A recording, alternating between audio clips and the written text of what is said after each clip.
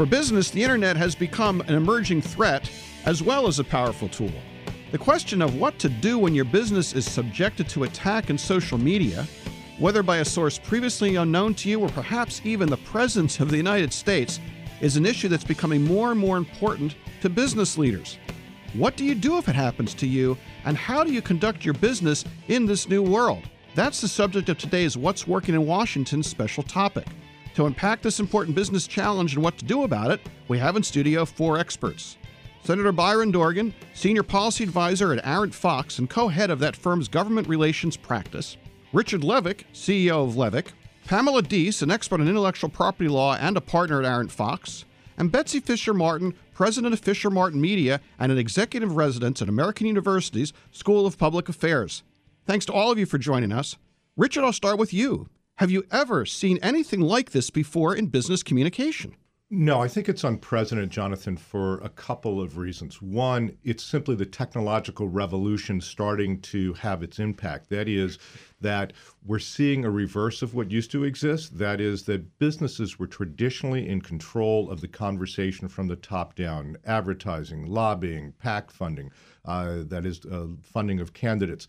That was the way that they controlled the conversation. Now, you name the controversy, whether it's GMO, or the GMOs, or it's Keystone, or it's fracking, sugar, it all comes from the grassroots up. So that revolution was already taking place. But as far as the president is concerned, that is also, if I'm allowed to use the word, unprecedented. We have never seen from a president the ability to communicate about individual companies and, at least for a while there, have dramatic impact on their share value. So, Pamela, you're practicing intellectual property law, communications law. Is there any sort of legal remedy for this behavior? And, Jonathan, that is something that a number of lawyers are looking at this point. One of the issues is that the president is protected by something known as sovereign immunity and allows the president to really take a lot of actions without fear of recourse and lawsuits, etc. One of the questions that's been under scrutiny of lawyers at this point is when the president makes these sorts of comments in a Twitter account, either from his private account or from the presidential account, is there some recourse that would be available for, a defamation, et cetera, kind of suit by a company? Nordstrom, for example, did their share value go down? Was there damage caused by this kind of activity? I think at some point we may be able to say, yes, the president was not acting in his capacity as president when he made these statements, and there was damage, and someone may bring a suit. The other issue is whether that would really have any value in the course of what's going on. Because the issue of sovereign immunity, the whole point of it is so that government can't be subject to lawsuits when they're exercising authority on behalf of all of us. So if this was a private citizen, there'd be remedies. Right. If it was a private citizen making these kind of comments, there absolutely would be remedies, and particularly where there's damages. Interesting. So we're in a situation now, it's uncharted territory. It would seem in a lot of ways what we're dealing with is a question of custom. Our society depends upon unwritten rules, codes of behavior. And what we now have is a president who, arguably is violating customary practices. Senator, is this something that, from a policy perspective, you've been in government, you're now outside government, isn't custom a big part of what we depend on here in our society for things like this? Well, it's a part of how we communicate, one-to-one, one to a group. There are certain communication standards that we've generally used. There are new devices now by which you can communicate, and the president is using Twitter with some 20 million people that he can speak to directly through Twitter. That's a very different kind of thing. It's the velocity and breadth of information that can be imparted is new. But it's also the case that the approach that this President Trump, uses breaks down a lot of standards and customs and behavior norms that have always existed. This issue of alternative facts, the issue of tweeting something that is demonstrably untrue and then just standing by it. We've never seen that before. Normally, it's embarrassing to say something that turns out to be false.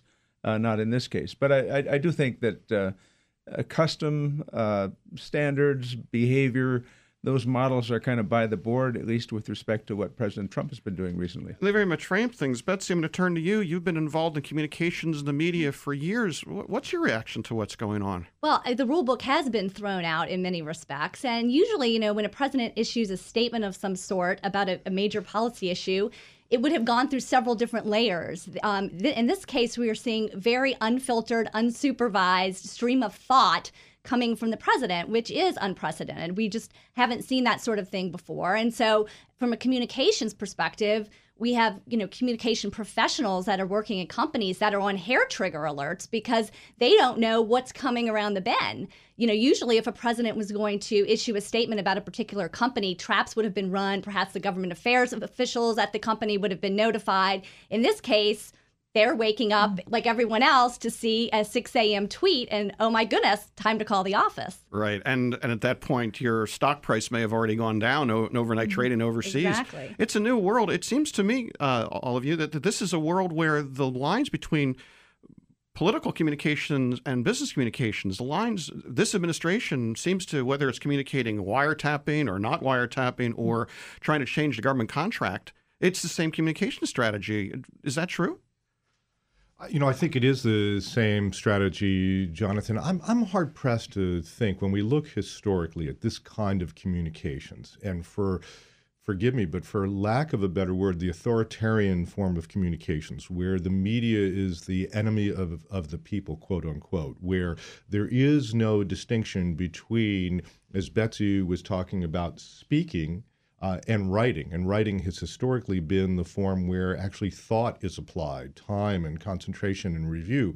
When that's all gone, not only does it have a huge impact on society, our children and others who are learning from this, but I also think the companies that are impacted, and currently I think companies are looking at this and saying, wait a minute, if we're in an environment in which headlines are no longer as damaging, where fake news is not necessarily a problem, a lot of them are holding on to their wallets right now, waiting to see how the marketplace is going to change and how they're going to communicate. I think for Donald Trump, the issue I mentioned a moment ago about how this has not ended well, we have to remember that his strategy, which is to deflect first and then attack, the Roy Cohn approach, who of course was Joe McCarthy's legal counsel during the McCarthy era, and then ultimately the mentor for Donald Trump as a young man, it tends not to end well. And I think for companies looking at lessons here, we need to look at the big picture and where this is headed. Well, you talk about attacks, but it seemed to me that there's a bigger social issue here. Senator Dorgan, I think this is something that you're pretty concerned about, the breakdown of civility and just generally in our society. Oh, I think so. I mean, I was telling a story the other day about people in a grocery store with two carts coming to the end of an aisle. Almost inevitably, they are polite. They say, no, you go first, right? Mm-hmm. Put them in a car on GW Parkway, then they shake their fists at each other.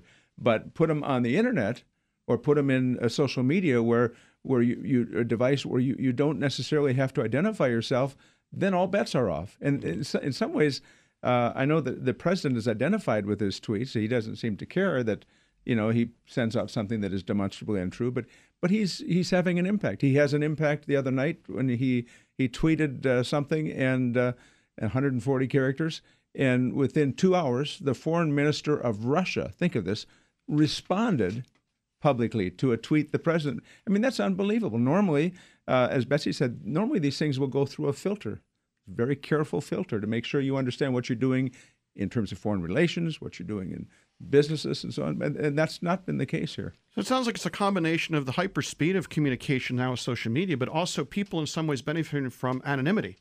It makes me wonder, Betsy, again, from the standpoint of the media, have we fallen into a trap where in order to get people to engage, we have to keep them in a constant state of information arousal in a way? And so that just the bar keeps getting higher and higher? Well, that's interesting. And what I think you've seen with the president, in fact, is his ability through tweeting to completely change a news cycle, to change a story. And so I think, some of these tweets that come out may be a little bit more predetermined than we had thought. perhaps he wants to change the narrative on a story or completely throw something else, another shiny object, into the view of the media, so that whatever the latest story that he's getting hit on will change. And so I think, a lot of what we're seeing with his tweets is just the ability to completely have a new shiny object in front of the media. Look at Elvis. Just to make a point, I mean, businesses have a lot at stake, right? Yeah. So do politicians who are involved in government. But I was mentioning that a Syrian group hacked into the Associated Press Twitter account and tweeted that there was an explosion at the White House. Barack Obama had been injured. The Dow Jones, I guess it was S&P 500, dropped $137 billion in 2 minutes. Mm-hmm. So there are consequences in a lot of different ways. And the issue for me is not just the quantity of information, which is dramatically expanded, but the quality of information that's available. Clearly, there's a big issue of the quality of information out there. A lot of the places that we go to get information aren't as clear. This must be a really big issue, Pamela, in the world of intellectual property and authenticity. I mean, what are you telling your clients? Well, that is an issue. And one of the things that we're working with clients on is educating that C-suite level. For a number of years, our C-suite executives have not been interested, not really paid much attention to what's going on social media with respect to Twitter, Facebook, et cetera. And they allowed very young people frequently to take control of those brand messaging areas, even though we advised against that sort of thing. Now we're saying you need to be educated. You need to think through this venue just like you think through any other really area that you're communicating to your loyal fan base, your customers, et cetera, and plan ahead in a strategic way. Yeah, it seems to me that what's happened is what was looked upon by baby boomers who were in the C-suite as sort of a tool that their kids used and didn't really understand. It's now become bet the company stuff. This is a business show. We're trying to give our business leaders good insight. What else should business leaders be doing? Because this new world's here. What else should they be doing to get ready? Jonathan, I think, a few things. First of all, one of the key lessons for businesses to take away here is that the president's best days were actually the 4 days, 8 hours, and 5 minutes after his joint House of Congress speech in which he didn't tweet. That's when he looked most presidential. And so I think for a lot of companies looking at how is it that we communicate in this new world, the first rule is not just to rush out there and over-communicate, but instead to be looking at who are your audiences now. Historically, they've looked at audiences as customers, shareholders, institutional shareholders.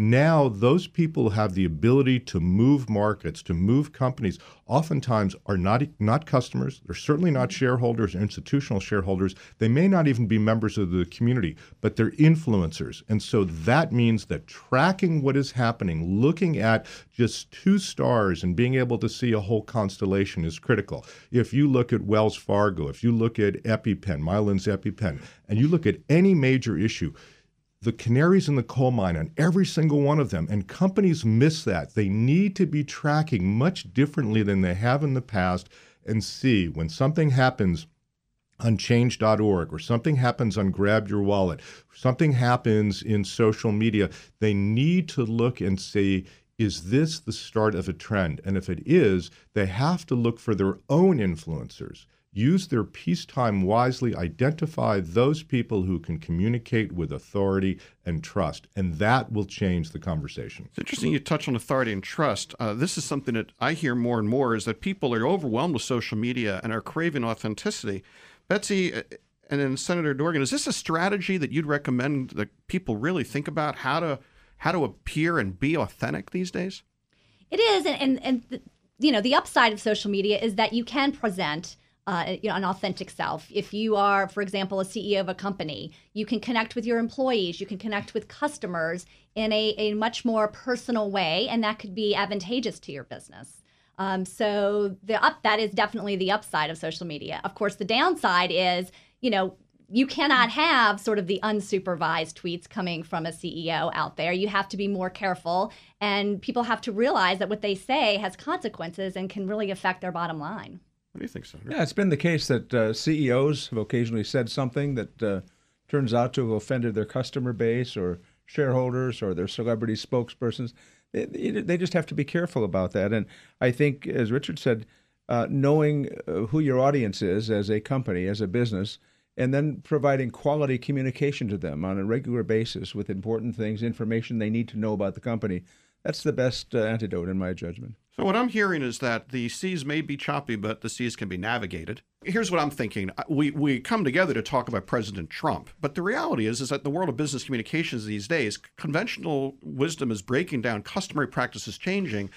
A tweet could come from the president or it could come from a troll. It could still affect your business. What does the new world look like for business? So I think, a number of strategic things that companies need to do. First of all, one, stop looking at social and digital media as tactical. It's strategic. You have to have digital and brand as part of your crisis teams. They need to report to the board. You need to be thinking holistically, differently. Two, what Senator Dorgan said a moment ago and Betsy touched on, the criticality of authenticity. It doesn't just mean that your tweet has to be authentic, but it means that if you have unbridled ability in the age of Citizens United to fund candidates, your funding of political causes and candidates has to be consistent with your brand and your social media. That's what leads to integrity.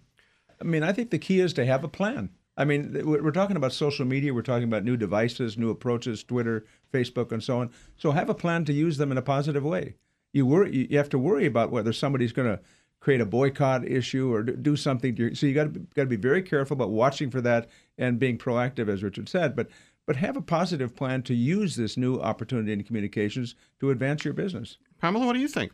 Well, I think that at this point, there's an opportunity for corporations to really create civil discourse and restore that in their communications. And if that's not a positive, then I don't know what else would be in terms of that. It's both a challenge and an opportunity at this juncture. But with planning, you can do that. From a media perspective, I think we're in a situation now where communications professionals and CEOs have to think very carefully about how they are going to speak about and interact with the president. He is a very controversial person. We have seen CEOs get in trouble for just doing the slightest little compliment his way. And so I think for companies have to think very strategically how they are going to position themselves, and they should expect when they do television interviews that they are going to be asked very pointed questions about their opinion of politics and of the president, and they need to have their response ready ahead of time. Great words and great insight, Betsy. And for all of you who have joined us in this panel, this has been very illuminating. I think that businesses and entrepreneurs and everybody in town is going to benefit from your expertise. Betsy Fisher Martin, Senator Byron Dorgan, attorney partner Pamela Deese, and Richard Levick, CEO of Levick. Thanks for taking some time and joining us on What's Working in Washington.